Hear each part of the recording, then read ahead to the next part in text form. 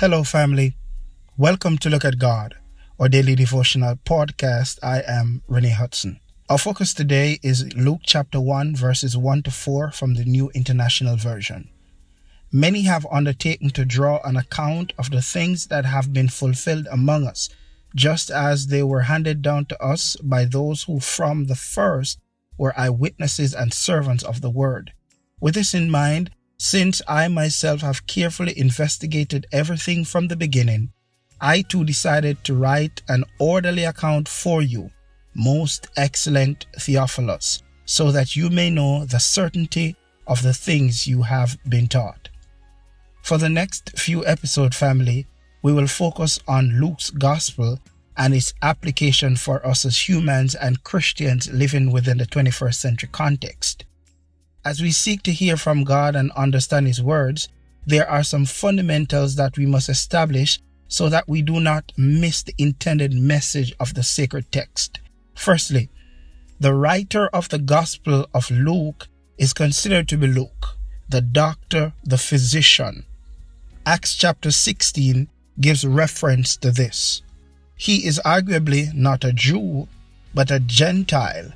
He is also the one who writes the historical account of the book of Acts. Luke and Acts chapter 1 gives credence to this reality. Therefore, theologians consider the combination of both books to be one book written by Luke. Secondly, the purpose of the book is essential.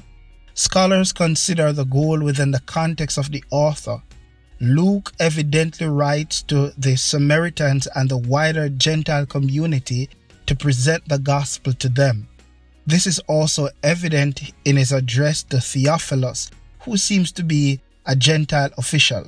Finally, the theme of salvation is evident throughout Luke's gospel, and as we go through this week, we will see that coming out in a real sense. Let's look closer at Luke chapter 1, verses 1 to 4. Luke writes to Theophilus regarding the life of Jesus Christ. In this account, Luke attempts to give a detailed and systematic report of the life of Jesus. What makes Luke outstanding here is he tells Theophilus that he has heard from the eyewitnesses, those who would have been with Jesus. However, Luke qualifies his writing by making it clear that those stories were from the eyewitnesses. A personal study was needed for him to indeed attach himself to the truth concerning Christ. It is upon that basis that he writes to Theophilus to affirm and confirm that which he has heard and to strengthen his faith. The context and definition of the name Theophilus suggests a recently converted believer to Christ or someone who was about to be converted. Therefore, Luke's writings serve as a personal testimony to the young believer so that he can have a firm footing for his faith.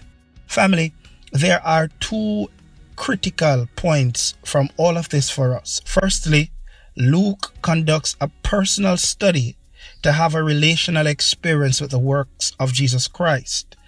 This example for us is that we should never be just comfortable with the knowledge that others have about Christ, but seek to have our own personal relationship with Him. Have you ever heard someone talk about God in such a particular language that you thought that person had a different relationship with Him? Or have you ever heard a Christian give some ridiculously outstanding testimony of what God has done in their lives? Does it not motivate you to want to have that personal encounter with Christ as well? Yes, friends, we all must get to that place in life where, just like Moses in Exodus 33, we ask God to reveal Himself to us. We all need that personal encounter with God that will ultimately change our lives. Secondly, Luke, having strengthened himself through his personal studies and encounter with the divine, sought to share his experience with his newly converted friend. Family, when we have our life-changing experience with God, let us be careful not to keep it a secret to ourselves, but to share with someone who needs to be strengthened. During this time of crisis and challenges, do you have any experience with God that you can send in a text or an email, perhaps a phone call, that can strengthen your friend's trust and faith in Jesus Christ? I challenge you today that if God is your personal Savior and friend, if you've had your experiences with God, why not share Him with someone? Send a text, make a call, or do something and encourage someone today. Now remember, we only share what is trending, and the name Jesus is forever trending. Let's pray. Father, we thank you for the reminder that we have an obligation to share our experiences with you. Two things we pray today, God. Firstly, that you'll strengthen us to do our personal study so that we will understand your words and understand you better, so that our relationship with you can be strengthened.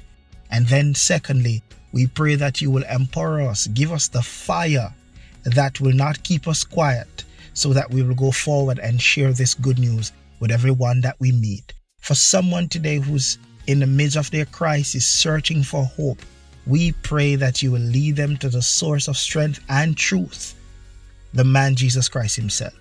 Have your way today. In Jesus' name, amen. Thank you for joining us for this episode today. Remember, as you go through today, do not look at yourself. Do not look at anyone around you. Look at God.